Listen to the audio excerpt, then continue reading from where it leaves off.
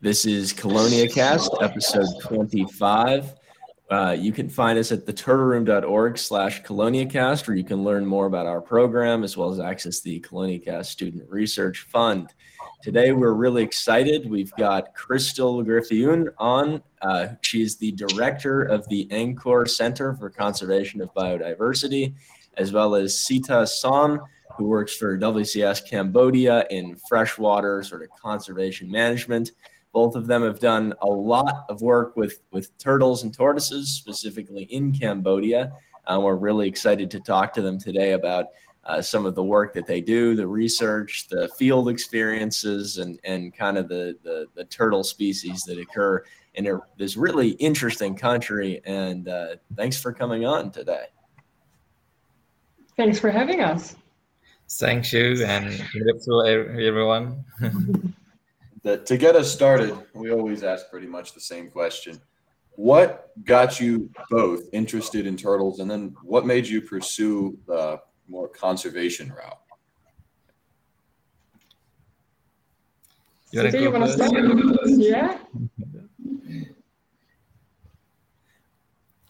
Yeah. Sorry, I can start. I can start first. I think I started working with turtles accidentally. Probably I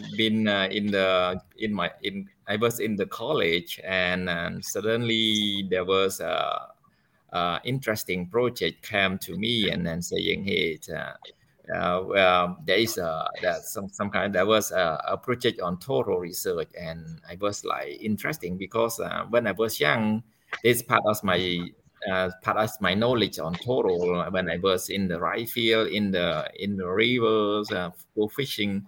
That's the type of the turtle is one of the animal that I normally catch with my father or brother. So when the project came to me at the college to conduct the research for my thesis, so I think it starts from there, and it's very interesting. Thank you.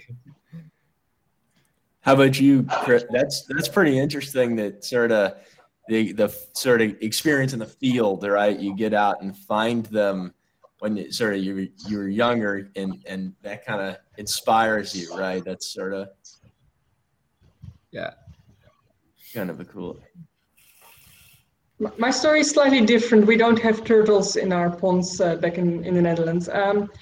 But I started my career as a zookeeper, and then I came to Cambodia. I've always been interested in reptiles and in turtles, but never worked with the species. And then I came to Cambodia and started working for the ACCB.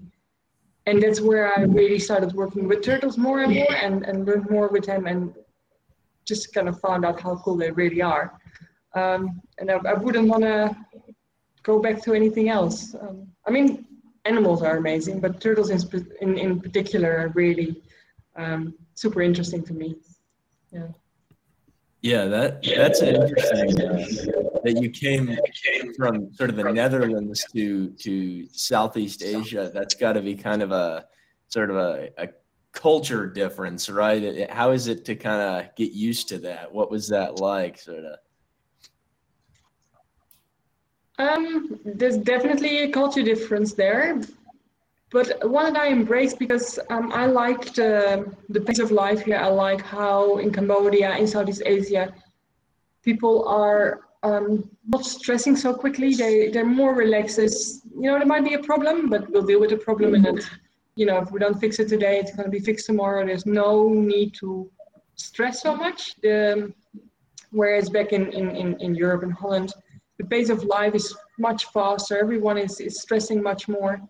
So I prefer working in Asia, and the people here are amazing. The food is amazing.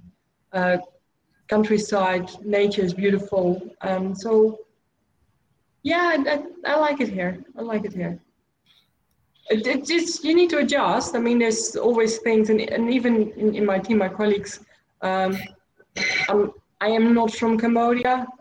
The language is difficult. It's really hard to understand and learn to speak. And also in my day-to-day way of working, and even though I try to adjust as much as I can, I still I grew up, in Dutch culture. I learned to work in Dutch culture, so I can't let that go completely. I am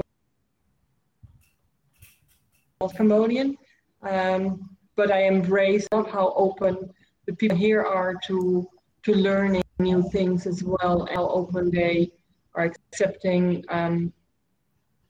people from a different background. That's really interesting. Yeah.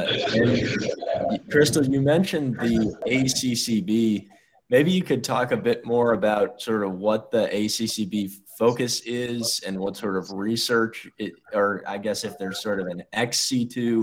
I think a lot of the projects are sort of in situ focused, but maybe you could give us sort of an overview of what ACCB does. I can, yeah, sure. So the ACCB is a conservation center from the Allwetter Zoo in Münster in Germany. And it was established in 2003 and initially really focused on the rescue and rehabilitation of native species to Cambodia. And over the years, we've noticed and seen that need for protecting turtles. And today, our focus is very heavily on turtles and tortoises, and also on waterbird species, especially giant ibis, white-shouldered ibis, greater adjutant, and Bengal florcan for endangered, critically endangered species of birds here in Cambodia. And we still do a lot of rescue and rehabilitation, especially of those endangered, critically endangered species. But mainly our focus has shifted to ex situ management of animals. So the majority of the work we're doing is the ex situ conservation of critically endangered and endangered species, focusing mainly on turtles and the bird species I just mentioned. And then we're doing the rescue, rehabilitation, and release where possible. We focusing heavily on education of Cambodian people, national tourists, international tourists that want to see the center and the work we're doing, but also outreach and awareness of government authorities, rangers, on preliminary care of animals that are being rescued. We're working closely with the monks, the Buddhist monks, on capacity building there so that they are in a better position to share their environmental knowledge with the general public. We do education for children, school groups that want to come to the center. We would go to them if that's required. And then another section of the work we're doing is research.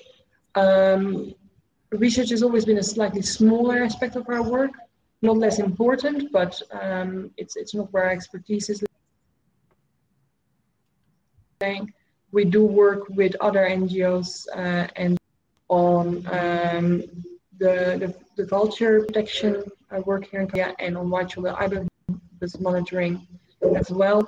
And now we're more and more collecting data on the turtles that we are having in captivity in our center. There are insurance colonies, measurements and incubation records that we're collecting. And also with our current reintroduction programs, mutation programs that we're looking at for turtles and that we're trying to set up, there is a heavy research aspect to that side as well. But that is really just starting, and it's going to take a little while before we're having that completely upgoing and are able to publish any of the information that we're gathering. What species of turtles do you primarily work with? So we currently have 9 different species of turtles at the center, all native to Cambodia. I can give the whole list, but the main species that we're focusing on is the Batagora finis at Molly, and that's where Sita and I are working a lot together. So ACCB and WCS are working on that. WCS is obviously focused on ex situ breeding and assurance colony for the species, but an ACCB is heading some of those animals and is having a breeding colony as well for Batagora finis. We are focusing on Hyoscines grandis. We have a breeding group of those We have Hoyasamis anandali, assurance queen, not breeding yet, unfortunately. We have Indodistilo elongata, which we have a large breeding program for, and that's where WCS and ACCB are collaborating on an augmentation project for the species. First off in Cambodia, soft release. And we have Cora monensis camaroma breeding as well, and we started releasing there. And then we have several other species of leaf turtles, and we have Sibenrukiella cassicolas as well. So we have several species, but the first ones are really the ones that we're heavily focused on. Also because that's where we actually have males and females, so that helps if you want to start breeding as well. And well, all the animals. So yeah, sorry, go ahead. No, go ahead. Go ahead. I was just going to mention that all the animals that are at the center are coming from are rescued from the illegal trade or donated to the center. So none of the animals are being captured from the wild or any breeding programs at all. And animals that are being released back as the first generation captive born. Well, it's interesting. You've got sort of both sides, sort of the ex situ work, but then also CETA, you're doing more kind of the in situ side with WCS. I guess we're sort of covering a lot of different bases there, but maybe, CETA, you could tell us a little bit about kind of the work that you've been doing with WCS, with turtles. And I know that a lot of that is more kind of field-based, and maybe even how that kind of complements what ACCB is doing. Yeah. Thank you.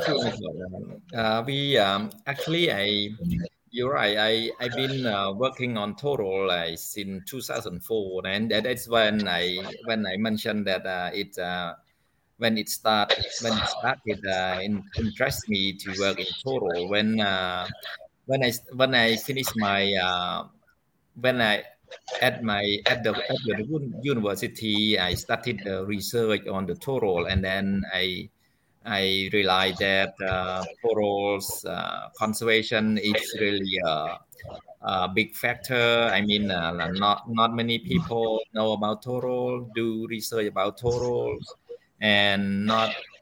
I think probably I'm kind of the first one, the Khmer people conducting the research on turtle in 2004.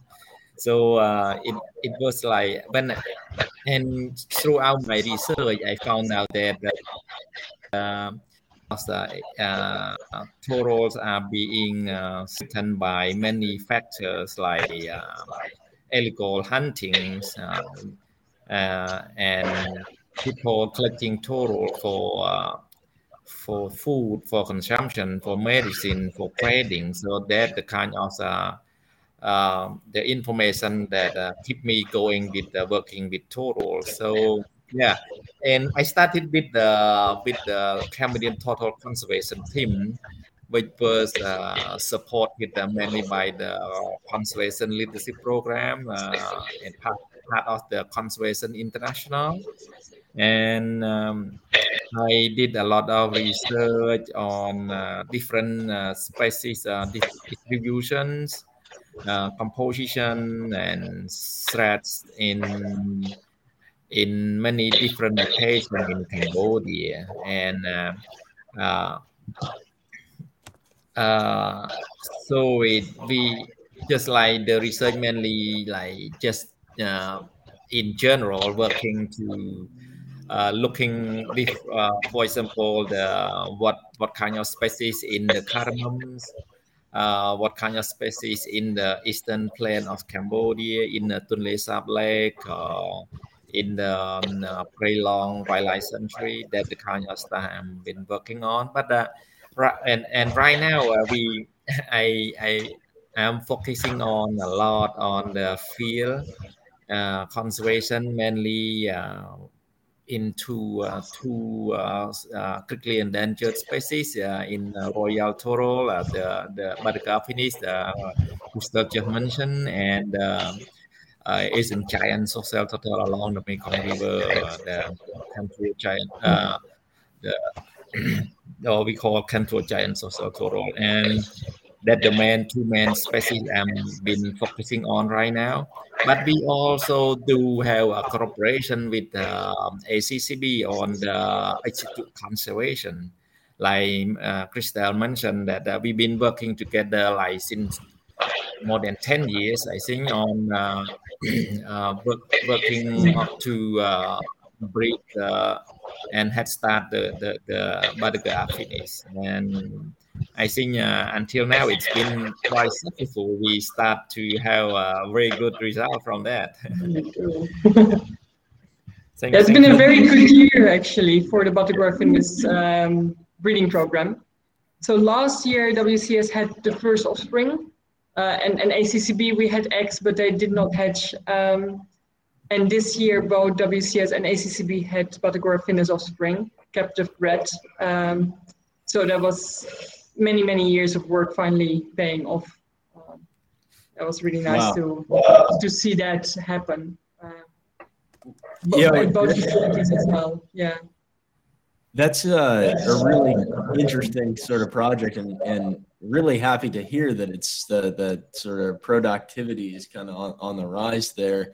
It's sort of similar, I guess. We were talking to Steve Platt a while back, and he's doing with the Vatiger trivitata, sort of the head starting, kind of, I guess, even nest protection in the wild, but then also sort of that ex situ component where they're actually bringing the eggs in and then incubating them sort of ex situ and then releasing them.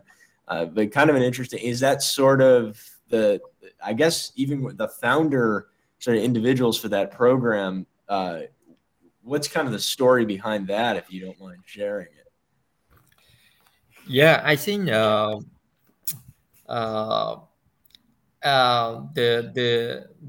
buttercup finish conservation project I started in something early 2000, and I think Steve Platt is the one who led the research and rediscovered the species in the Srambal River system.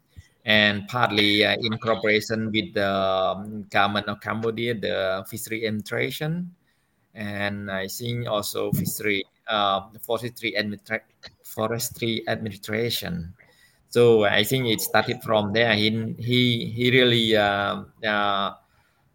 gave us the start point, and then it's been more than 20 years right now.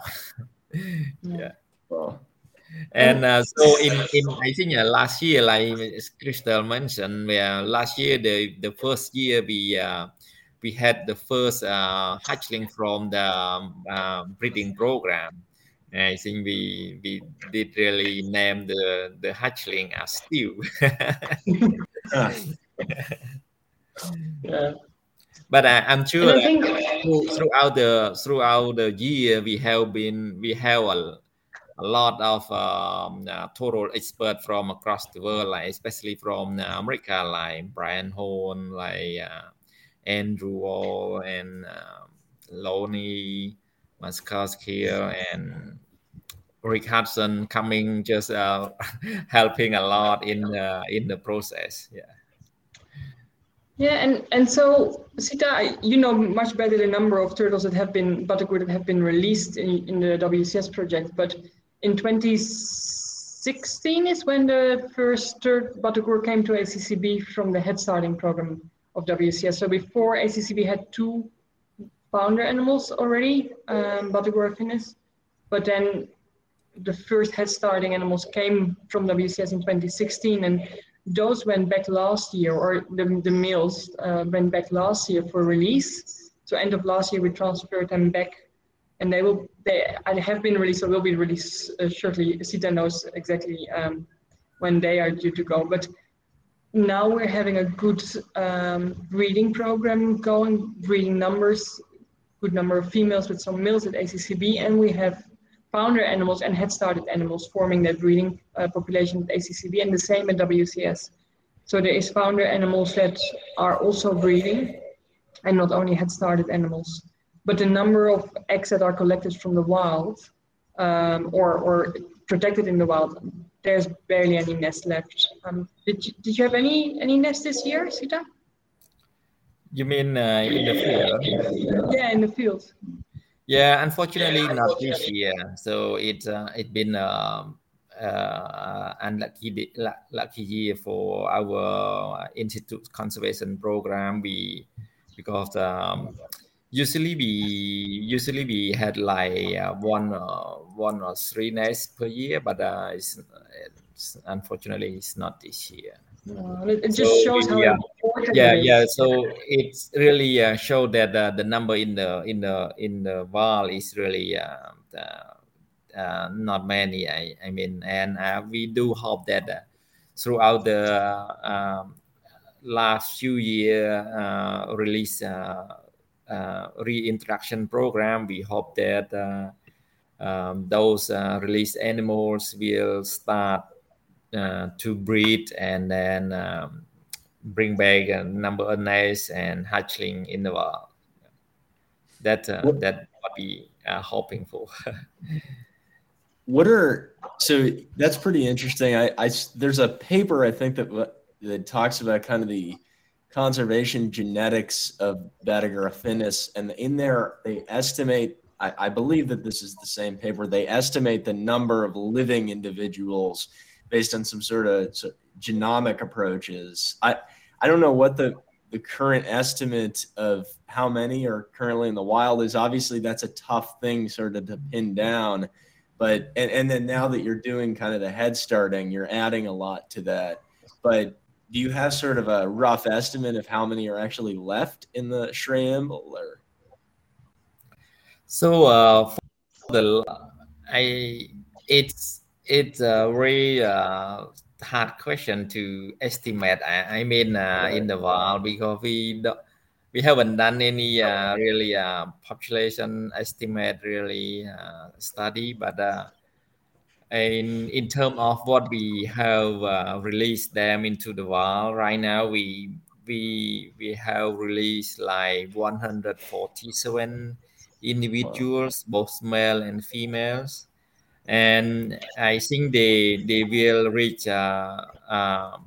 maturity within a few years, and and but for the last few years, we estimated that probably less than 5 breeding females in the wild, and but I'm sure that this number will increase very soon, because we've been putting them a lot back into Yeah, the and wild for a few years. the head started animals that are now in captivity, they have reached maturity.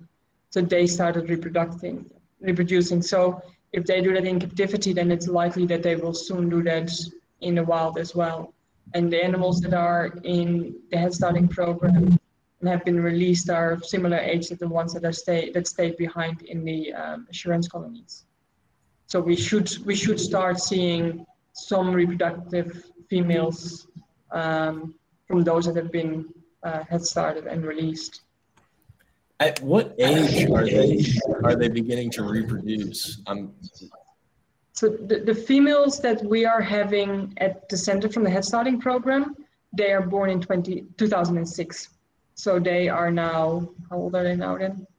Something Sorry. like 14, 14, No, 15. 16, 16, 16, 16, yeah, 15, 16, yeah.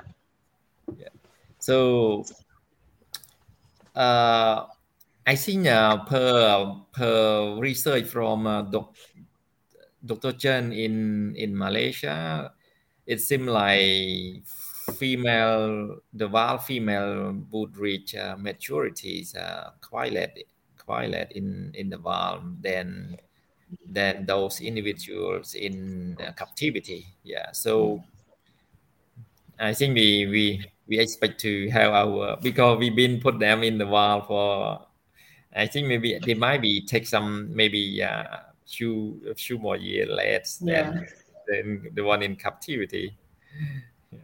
Probably. Yeah. Right. They're not going to get as big as fast, and maybe that's sort of a certain size is kind of a trigger for sexual maturity, and that kind of throws things off a bit. I even wonder too sometimes. I think there was some work that was done with sliders that showed that for females that age is more of a predictor for kind of sexual maturity, whereas males it's more of a size cutoff, which that might have some sort of kind of sexual selective advantage, but that's even sort of debatable. But maybe that occurs in river terrapins. I don't know, but it's something interesting. It'd be tough, obviously, kind of to track that with the small amount that exists. How about like the sort of assurance? How many are actually in like assurance colonies? I guess maybe an estimate of how many head starts there are, or these are kind of, I guess, basic questions, but I'm just kind of curious what the current numbers are, because it's sort of hard to come across that information. So right now we have almost 200 individuals in captivity in Kokong Reptile Conservation Center. That includes those mature and the hatchlings. And ACCB, we have way less space than WCS has. We have 11 animals in our assurance colony and our breeding program. That's what we can have space for. So maybe 200 and a little bit more than 200 animals. Wow, that's pretty good that's cool. That's good to hear. And how about I'm curious too about sort of the field experience in actually looking for these turtles in situ, I guess, in the wild. What is it like to come across one or to track one, and what is it sort of the full experience in the field? What's the habitat like? Is what is that whole sort of that kind of experience in looking for them, and how does that, I don't know, kind of, that's got to be sort of a surreal thing that a lot of turtle biologists kind of dream of doing. But so I think we have the team actively track them monthly after release, and what we are trying to look into is that we want to see where they are moving to from, for example, the soft relief pan, and then we're looking into the type of the habitat. So that the stuff we have recorded. So basically, they just like to move downstream, which is mostly the mangrove habitat, and with the estuarine vegetation, brackish water, and then when mostly during the rainy season, and dry season, normally they going upstream. It because the high salinity of water push them from the sea, push them up. I don't think they can bear with the high salinity.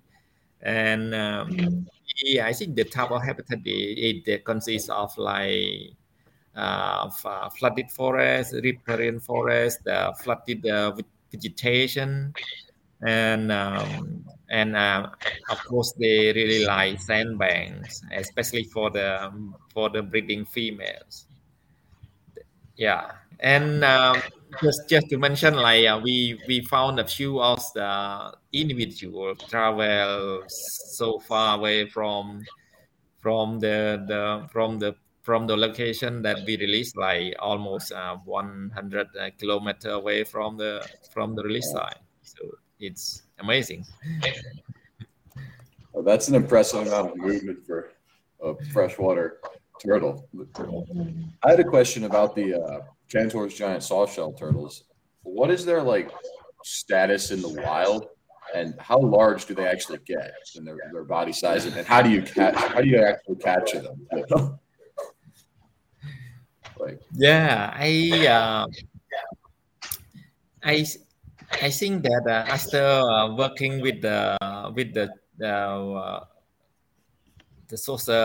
giant social turtle along the Mekong River, I think that I can say that Cambodia probably holds the biggest population of this species across the country home ranks. I mean, different across many different countries for the species. Like, and every year we protected a lot of nests. This year we got like 42 nests. It consists of by more than 1,000 hatchling this year. And so for example, for the last 5 years, we protected like more than 4,500 hatchlings. So that's a very good number of the hatchling we have protected so far. So from 2007 until now, we protected more than 13,000 hatchlings, which is a lot compared to our Buttercup Finish.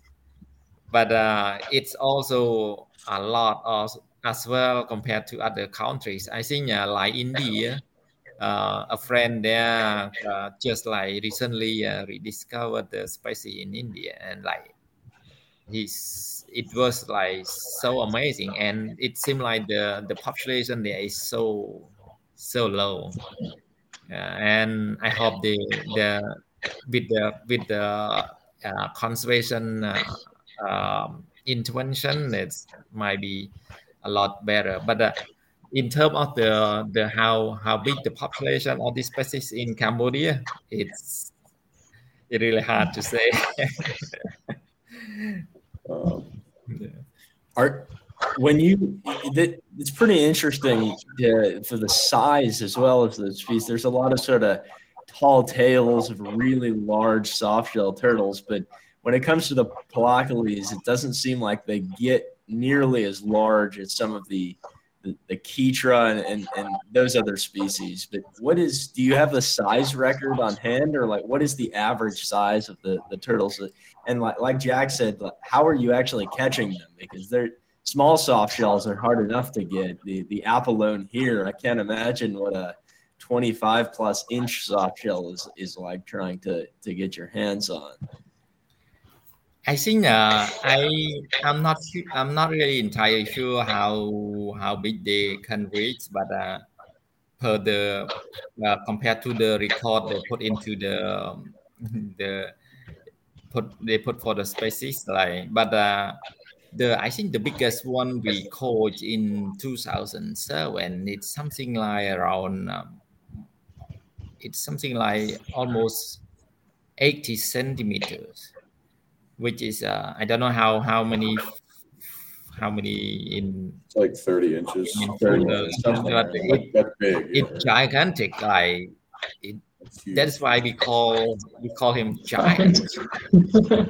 But per local people, they said like more than 1 meter. But I think our record say like in the field guides say like around 1 meter in maximum length, I think. Yeah, it's just sometimes you sort of wonder where a lot of that data kind of comes from, right? It's sort of speculative until it's really proven. But that's interesting that you've got one that's just shy of a meter. That's pretty interesting. And you said the population is pretty robust in Cambodia. Why is that? Have they not been hunted as much of an extreme, or why is it that I guess in the Mekong or just the rivers in Cambodia that they're more kind of secure, or is that just kind of speculation? Yeah, I think our conservation program really started from 2007. So I think before that, we do have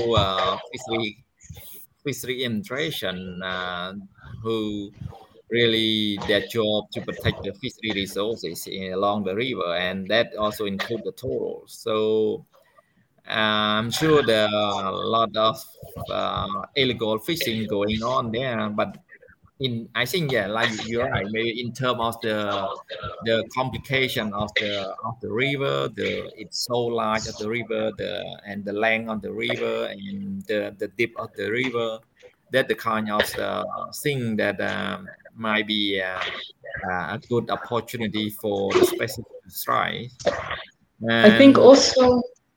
yeah, go ahead. No, go ahead, Sita.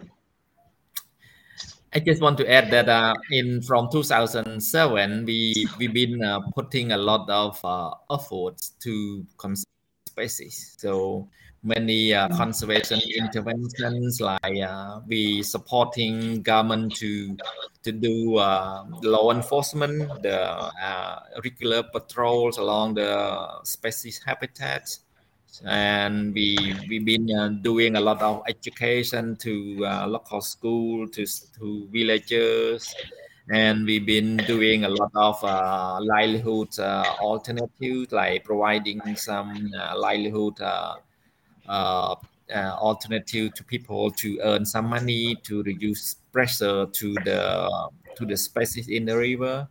And we also do like I mentioned, we have a very successful net protection program where we recruit a lot of former egg collectors to be our net protectors. So and we pay them like it's not very very high money if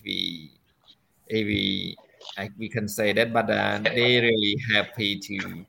They've been we really turn them from hunter to protector, so which is very good successful for the species conservation right now. Yeah, good. It's good. Yeah, I was gonna just add to that because the area where the Kanto softshell turtle lives is also an area where the dolphin lives, and there's other organizations within Cambodia and the government also protecting the river for the dolphin species. So I think the turtles are benefiting from the conservation work that is actually being done on the habitat for conserving the turtles, conserving the dolphins to an extent as well. I mean, I'm convinced that without all the work that WCS would have put in since 2007, the turtle species wouldn't be having the numbers that they are now. But I do believe that just the conservation of that habitat in general for the dolphins is definitely benefiting the turtles too. Right, that's interesting. And what sort of spatial scale are we talking about? Is this like a specific segment of this? It's the Are we working the Mekong or? So right now we our conservation program for the species is only along the Mekong River, which is it stretches across two provinces in Cambodia, and I think it's more than 50 kilometers long. That but we also have the species in other small rivers that connected to the Mekong River as well. But we have not done much research over there. But we have our collaborator from the Royal University of Phnom Penh did a research there, and then they found a few nice over there. That's pretty interesting. Yeah, that's good. And then Crystal, you said that you have the Cantor soft shells at ACCB. I recall. Have you noticed anything interesting about sort of their behaviors, I guess, and because in captivity, right, you're getting kind of this window that a lot of researchers don't necessarily kind of have. What is their kind of day-to-day like? So it's actually a species that we do not have. We occasionally get them in through rescue, and then it's often removing fish hooks.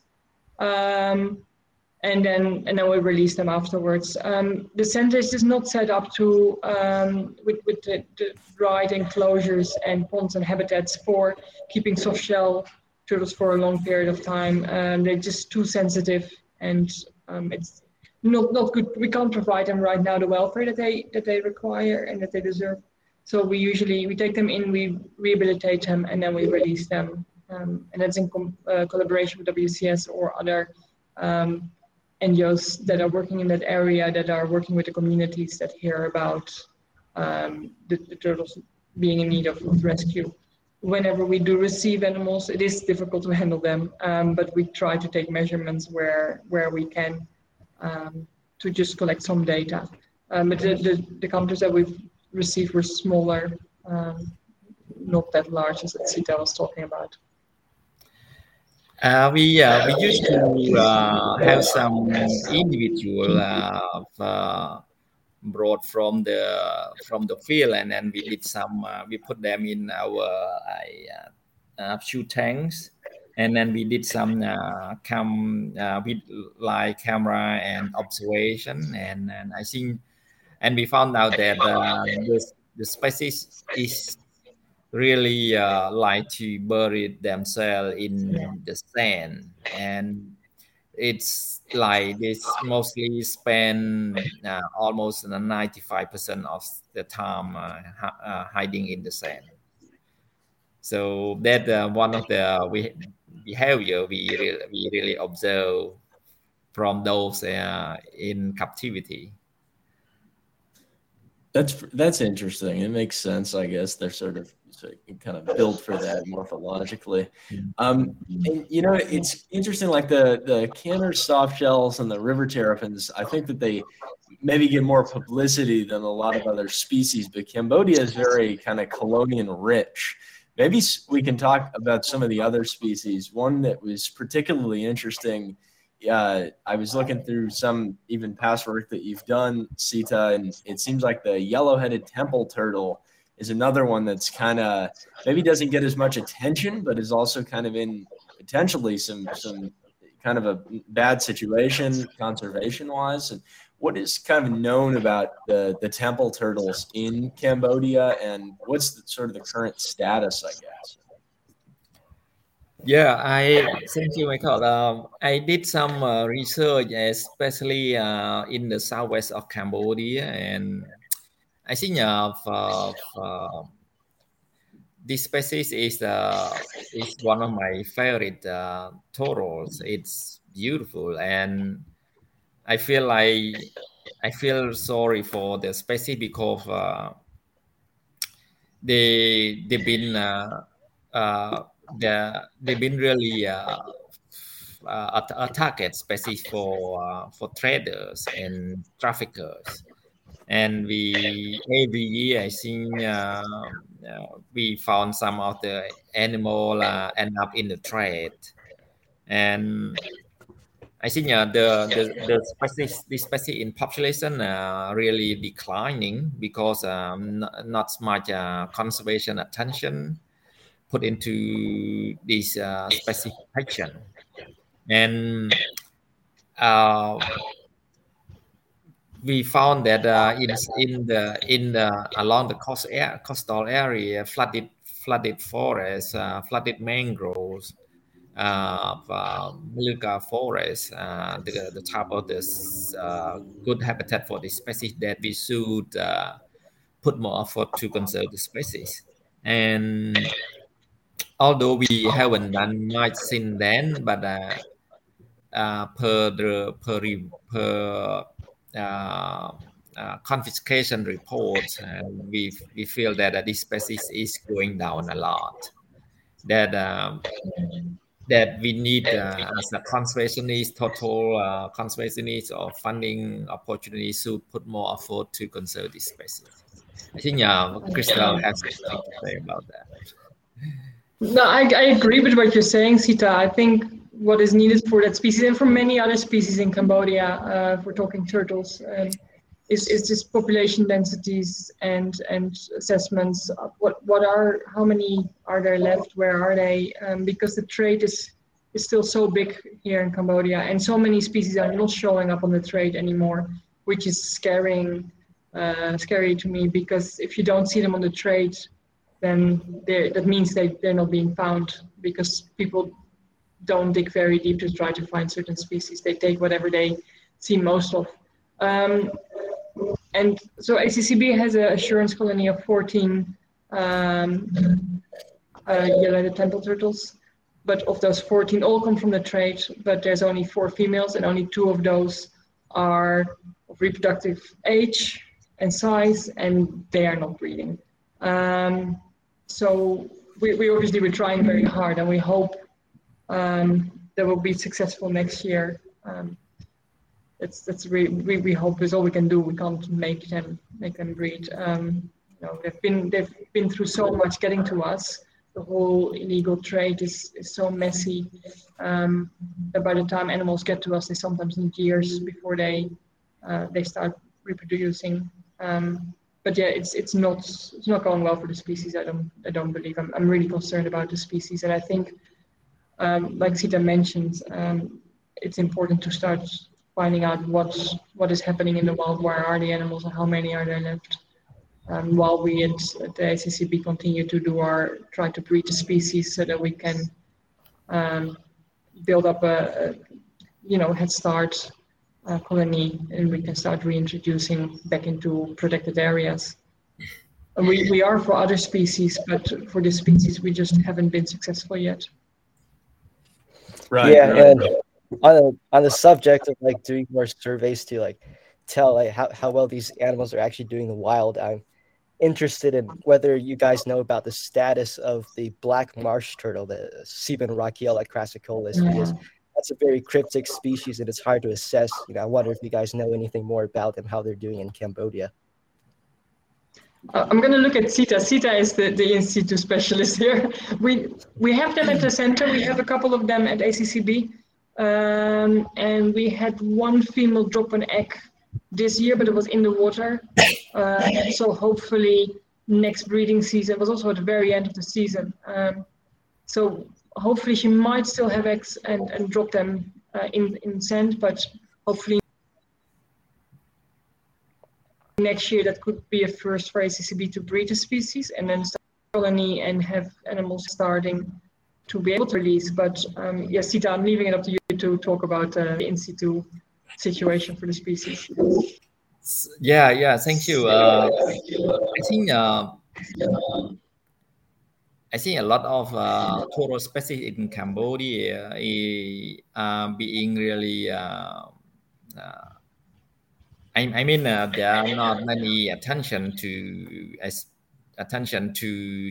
do more effort to conserve the other species rather than a few species we are working on. And I think the other NGOs or maybe the other donors should start doing that. Otherwise, it might be too late. For example, the gracicolis species is so rare. Throughout my research, many years of research in Cambodia, the gracicolis is the most rarest turtle I can say, because the species that I capture very little, and their habitat is really destructed by many kind of activity like the agriculture, the pollution, and throughout my research in Cambodia, like I capture only I think less than 5 individuals of them, and from only 2 locations in the southwest of Cambodia. But I'm sure there will be somewhere else. But like Crystal mentioned, the more turtle in the wild, you might find them more in the trade. So if you look into the trade report, you don't really see these species in the trade, or you don't see these species. Many of these species are being sold in the market or in like food store or something like that. we don't really see them. Many of them, rarely, just few individual, and they kind of so rare. And I think in in terms of the habitat destruction, the beauty of the species, and the less concentration on the species conservation, I think we should put more conservation intervention into that as well. I think that the behavior of the species is not helping. I mean, we have them at the center, but they never come out of the water. Rarely, if they're out of the water, we know something is up. They're just not. There's so much underwater and really trying to also, I think, hide in the mud when they can a little. So they're very elusive. Even if they would be around, you wouldn't see much of them compared to certain other species who really like to be basking on the water edge. So I think it's a combination of many factors, but definitely completely agree with what Sita is saying. Well, it's interesting because a lot of these are species I think that don't maybe get as much attention, but yeah, even Crystal sort of brought up and discussing kind of preparing for the podcast, the need to kind of update the kind of statuses of a lot of these species that are not as well known maybe to the public, but just in general, right? We don't have a lot of good baseline data to work with for many species in Cambodia and just in general. We were talking a few weeks ago to Brian Horn, who works with the IUCN, the specialist group, and the status assessments. And I mean, he brought up the fact that for a lot of species, there's just really no sort of historic baseline and no current baseline. And so it makes things really kind of difficult to assess. And like you're saying, we're only as good as our ability to search for the turtles. And if they're buried in mud that's really kind of impossible to get down in there, you might not have an idea really at all to the population status. And even with doing we've been doing pond turtle work up here for about a month at the Turtle Conservancy, and in a small stretch of river, it could seem like there's no pond turtles in there, and you take some traps out, and we pull out 15 in a little stretch. So even the pond, I mean, that's nowhere near, but it's just kind of an interesting. You really have to kind of attack things from all angles if you want to understand where species are, and it could be an effort. I think that takes a kind of a massive amount of people and kind of logistical, especially when you're dealing with it on the scale of like a whole country. I can't really imagine what sort of mobilizing kind of efforts to work with. It's incredible some of the stuff that both of you have been able to kind of do. How about some of you mentioned kind of the national parks and getting species released into protected areas. And I noticed it seems like there are a good deal of sort of national parks and protected spaces in Cambodia. Are these still strongholds for the turtles, or are these getting kind of poached as well, or what is kind of the level of sort of protection there? I think there's definitely the protection is there. Ministry of Environment is working hard there with their rangers patrolling the area. The different NGOs that are working and conservation organizations that are helping managing these areas are really trying very hard to protect the areas. But the trade is big. There's poaching going on. And I think also, like we're talking about at the moment, I'm working with Sita on augmentation, reintroduction of captive bred and had started elongated tortoises, Testudo elongata, in one of these areas. And we know there's records of the species being there historically and even more recently, but you don't see them. And the thing with the tortoises especially, you walk past them, they hide. You walk with dogs, people find them, they pick them up. It's really easy to pick them up. We get a lot of our elongata these days still from people that are working in the fields, and they're with family and friends and others, and they pick up the turtles or the tortoises and they bring them to us and they say, I don't want to take it from the wild, but if I wouldn't have taken it, my neighbor, my friend, someone else would have taken it and they would have eaten it.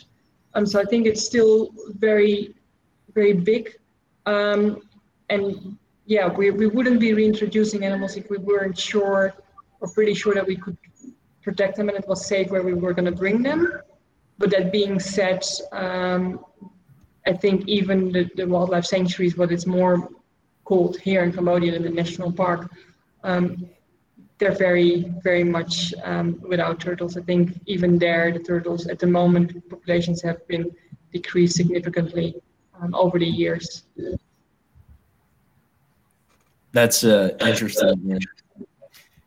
Yeah, it's sort of, I guess, the situation in a lot of places, even in the United States, to a certain extent, a lot of places have been sort of just wiped out, kind of in total. It's concerning and not good. How about kind of maybe we can talk a little bit about the experience of sort of doing field work, and maybe for both of you, if you've had sort of a favorite kind of field excursion or something that stands out, something that was particularly interesting you kind of learned on a trip or something like that. It's always interesting to hear that, but maybe if you want to, whoever can. Well, Sita and I, we were earlier this year, we were up in the field together. I don't spend much time in the field. Most of our work is obviously ex situ, and the field work that we're doing is going out to rescue or release animals. But got a week with Sita in the field, which was good fun, working on our Elongata project. My field work with turtles is more based in Madagascar when I was working for GSA in Madagascar, which was, it's amazing. Even though numbers of turtles are decreasing so much, you're still actually encountering wild turtles, at least in the area where I was based. And there's nothing better than actually just seeing a turtle, wild turtle, in its natural habitat for any wildlife, really. But yeah, my field work is very limited. I think Sita has much more interesting stories to tell than I have. Thank you, Krishna. Thank you, Michael. I think I have really different story in the field and very interesting. But one interesting field experience I would like to raise here is that in 2014 when we had a group of young biologists, and we went up on to the 2 weeks field research up in the Cardamom Mountain. We had I think it's been a task. It was like a task trip. We have to walk across the mountain. We spent something like more than 10 days, keep walking every day, and then for the 3 days we had our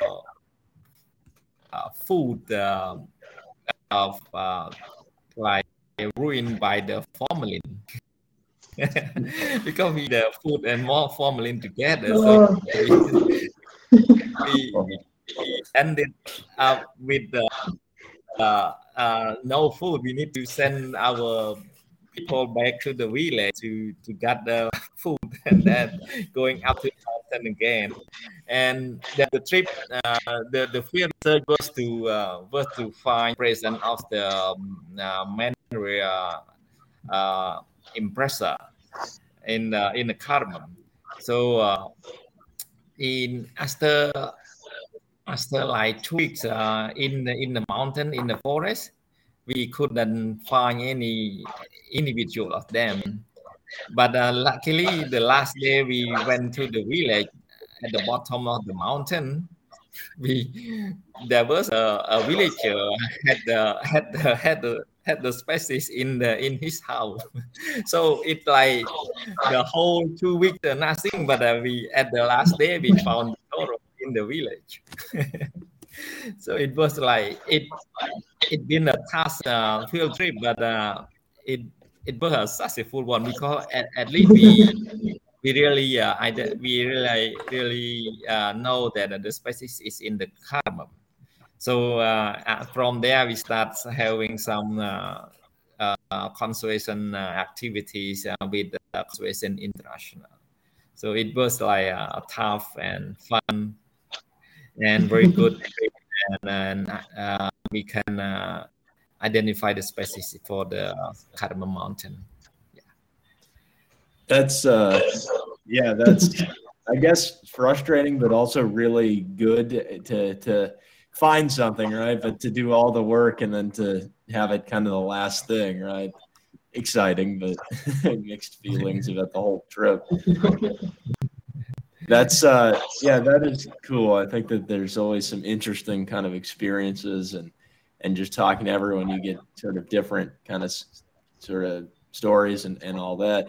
How about kind of maybe an interesting turtle experience or something that was kind of strange, like a behavior or something you witnessed, or it could be in the field or anything. It's just, is there something that stands out turtle wise, like actually natural history or biology wise?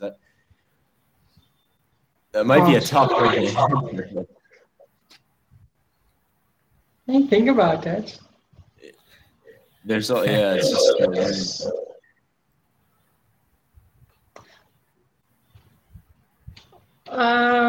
sorry, nothing comes to mind immediately. I think I just want to say, like, I used to tell Crystal that about the Osamis grandis. It really that's a good story. it maybe at one time I went to the in the field very long. Right now it's like a wildlife sanctuary. We did a lot of trapping in the rivers, in the wetlands, and then we didn't catch any individual. But one day we went to like a natural pond that it get dry in the dry season, and when it rain, it just fill up like in one heavy rain. So I haven't expected the pond would have that total, because I didn't put the trap there. But at one night we went there looking for frog, and then suddenly we found two grandies in the pond. It like they're just swimming in the pond, and because the water is just very new from the rain, you can water like about my size, like almost 1 meter deep. But I can see the total all the way to the bottom. And then when I pick them up, I can see like they are on the carapace, the plastron full of clay. I feel like, I think that the species really just emerging from the ground, because it from the first start of the rain, so all the clay was just still there. Right. So Cambodia, for those that don't know this, there's areas in Cambodia that have like very seasonal ponds. They're called chapangs, but they're seasonal water holes. So after the first rains, when the soil is still very dry, the areas just flood and create these beautiful ponds in otherwise very dry habitat during the dry season. So the habitat is during the raining season is lush and green and full of water and almost impassable by cars or motorbikes. But then in dry season, it completely dries out and almost all vegetation dies off. And that's where these turtles probably just kind of hide in the mud to just kind of get through their dry season, because there is no water anywhere, because the area is so arid these times of the year. And while you were saying that, I was thinking of a situation for me. So I've seen a lot of turtles come through the trade, both in Cambodia but also in Madagascar. And one thing that stands out for me is that the healing ability that turtles have in general. Like if they're sick, they're really sick. If you see they're sick, they're really sick, and it's hard to pull them through. But they're so resilient as well. In Cambodia, we've fortunately don't see many turtles being really injured. occasionally turtles with fish hooks. But then while I was working in Madagascar, we did come across more turtles that were having carapace fractures. And it takes years, of course, to heal, but it does heal. And also some of the turtles that I see here, or tortoises, especially that have, like the elongated tortoises that live in these areas that get so dry during the dry season. There's a lot of forest fires, and if you see how they survive those fires, I find that really amazing about turtles. Their ability to heal is pretty awesome. I mean, it's really sad that they get to a situation where the period of them being captured and being confiscated is so long that they are in so poor state by the time they get to wherever they're being rescued in whatever country that is. The general survival ability of most turtle species is with the right care is pretty significant. Yeah, just to add to Crystal on that, like I think some turtle species are so good in healing themselves from natural damage. For example, the forest fire, especially the elongator. They are so tough animal, standing with fire, seasonal fire area. I caught almost 200 individual in Laos, where I try to relocate them, capture and relocate them from the reservoir. And I think more than 10 individuals being so much they stuck on the cell, especially on the carapace. In one of the along the top cell almost completely gone, but it's just he just survived and then heal themselves. Like I can see like the one side of the top, like I just like go in and out like that, just like completely amazing. It's amazing how they can withstand the natural fire and healing themselves from the injury. Adults, especially, I think that the juveniles they're too small, too soft still. But once they're a decent size, and their shell is the carapace is hardened and the plastron is hardened, they're really tough. But on that note, there's other species that aren't as much, like the Mekong snail-eating turtles, Malaemus subtriuga. They are not doing so good in captivity, for example. They're extremely sensitive to shell rot. So those animals that we see from the trade coming to us, they really often have a lot of shell rot and severe shell rot too. And then it's very tricky to find that happy medium between treating shell rot and not causing more stress that would then activate more shell rot. So I think it's a little bit species specific as well, but in general, I think turtles are so resilient.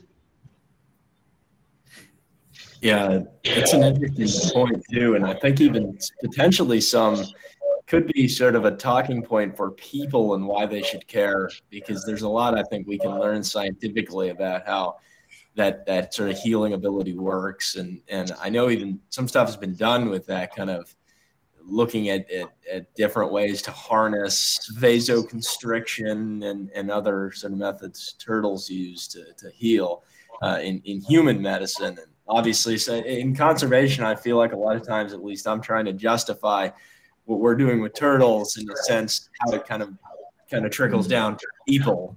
And I think it typically works, but that's, I think we can start to sort of wrap up, but maybe just a few last kind of sort of questions here is kind of, I guess, what are maybe the major sort of threats facing Cambodia's turtles, and what are sort of more pressing questions for the future that are kind of interesting right now?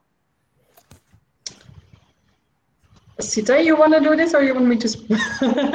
Who's gonna say something? So I can start with this first, Crystal, and then you can add more. And I missed something. So per experience working with the total conservation in Cambodia, I think there are many kind of threats that would reduce the population, or maybe population of others, all the species. I mean, but also it depend on the habitat and the species as well, because a lot of species they inhabit at different habitats. Some live in the forest, some in the lake or river. So, but I can say that sand mining is one of the main issue that is especially really threatening to our turtles. I think many turtle species, and especially our Burger Affinis and contour and social turtles, and also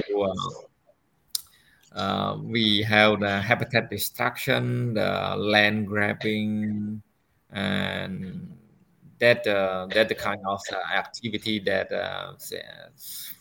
not really under our control, and it's kind of sensitive. But I can say it really a kind of a threat we should look into the future to solve that kind of issue. And we have a lot of still going on illegal huntings, using like for example electrofishing. That's also the main problem for many turtle species in Cambodia. And we have flooded forest cutting, logging, that the kind of threat we have been facing right now. And we recently there is a trend of the habitat loss, especially wetlands.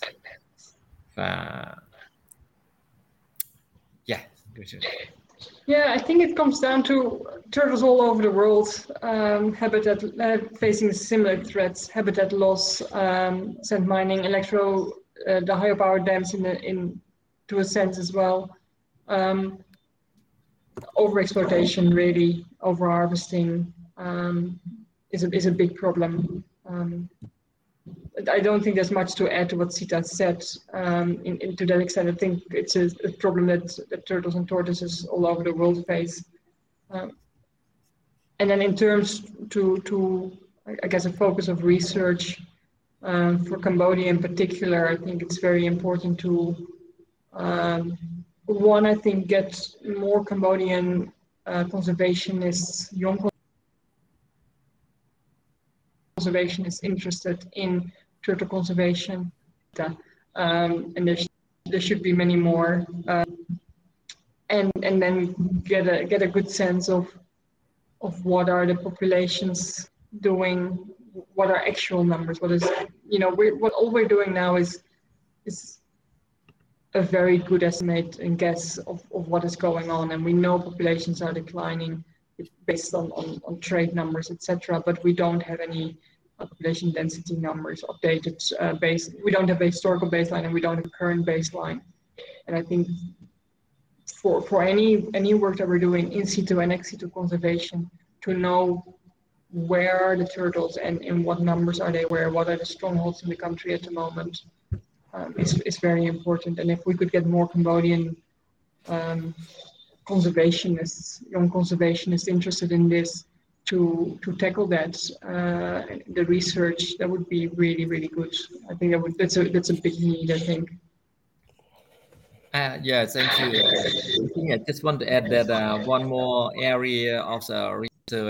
I think if we can do research looking at behavior of the people in terms of total conservation, total consumption, and probably also trading, and that might be the missing information Very good point. we might want to look into the future, how people It's a very good point. pursue about the total conservation. As I mean, that and linked to that, I guess, a behavioral change campaign linked to that, the behavioral research of people in Cambodia, human consumption and trade. But how are we going to change people's behavior? And Crystal, you mentioned too getting more sort of, I guess, scientists within Cambodia working. Are there sort of efforts what are the efforts that exist to do that? I imagine it could be hard in certain circumstances, but kind of are there efforts in place to try to kind of inspire? I mean, personally, I feel like targeting younger kids in kind of the formative years, it seems like that works pretty well in terms of getting them interested, that sort of thing. But I don't know, are there efforts kind of in place to inspire the next generation, or what? How is that? It's difficult. There is definitely, we in our outreach work are reaching children and try to convey that message a lot. Not only to get them interested in working in conservation, but also in changing behavior.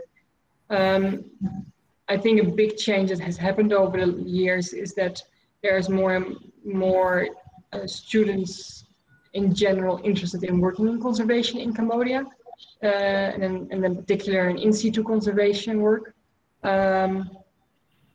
Perhaps not as much in turtles as we would like, but just the fact that they're working in conservation, want to work in conservation in Cambodia,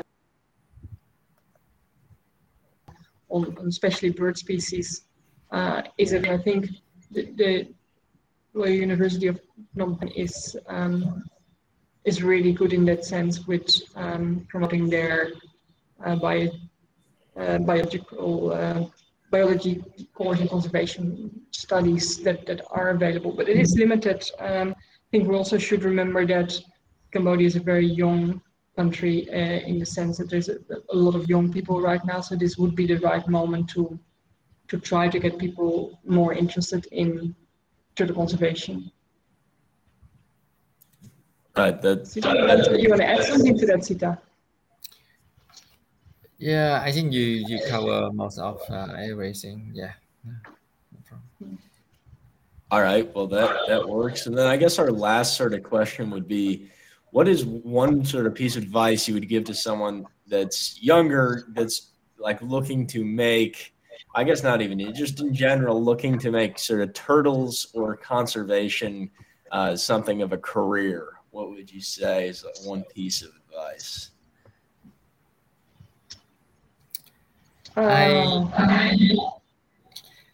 I would say like Crystal mentioned, in Cambodia, we don't have many people working on turtles, and I think total conservation is one area that would provide a lot of opportunities for research, and it might also be a good opportunity for future career as well. So come and join the field of conservation and biology and doing research on turtles. And it's, from my experience, it's a lot of fun.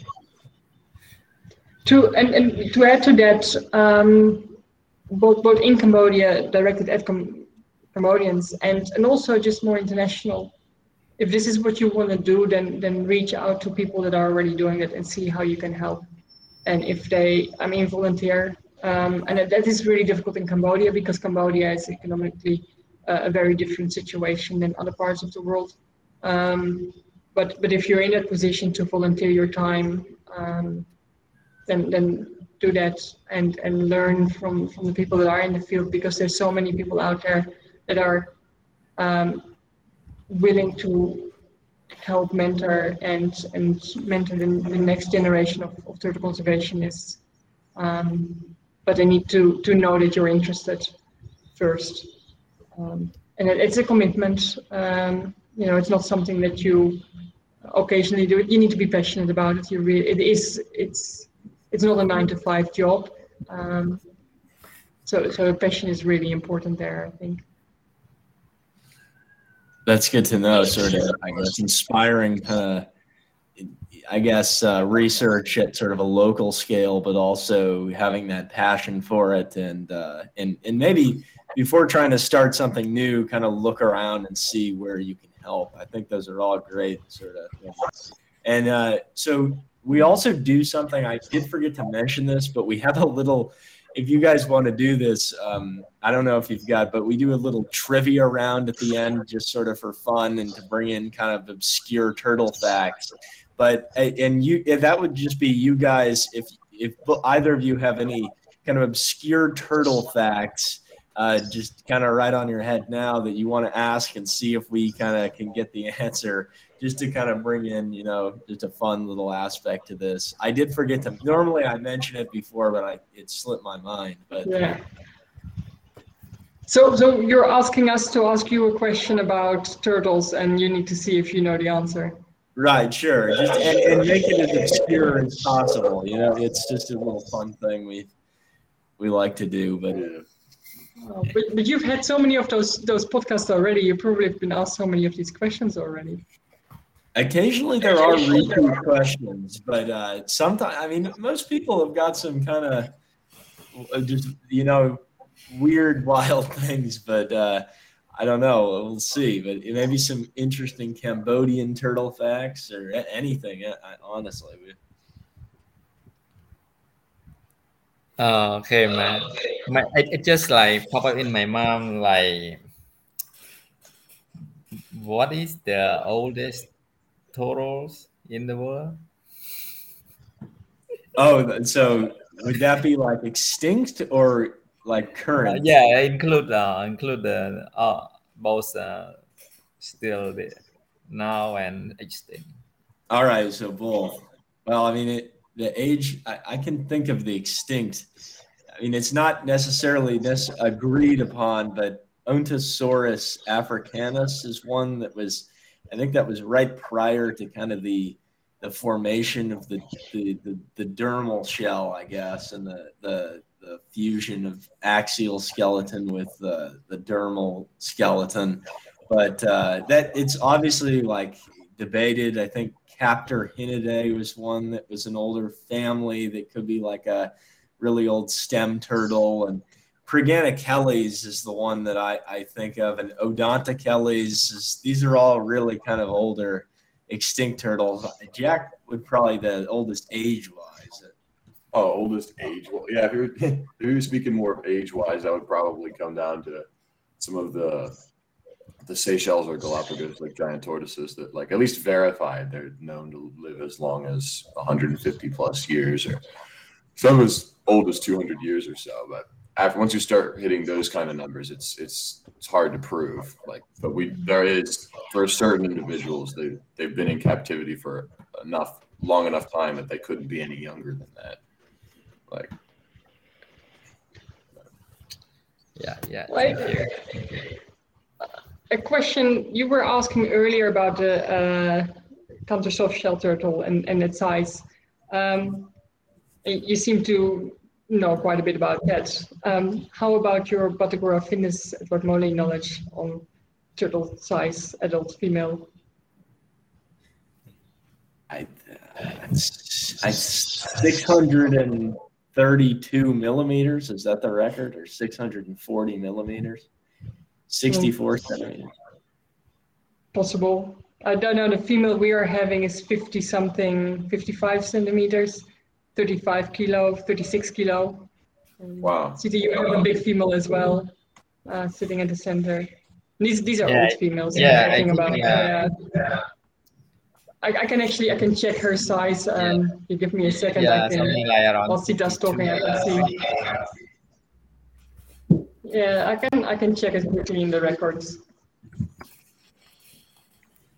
I also wonder too, right, prior to exploitation, how big some of them. Yeah, so our largest female is in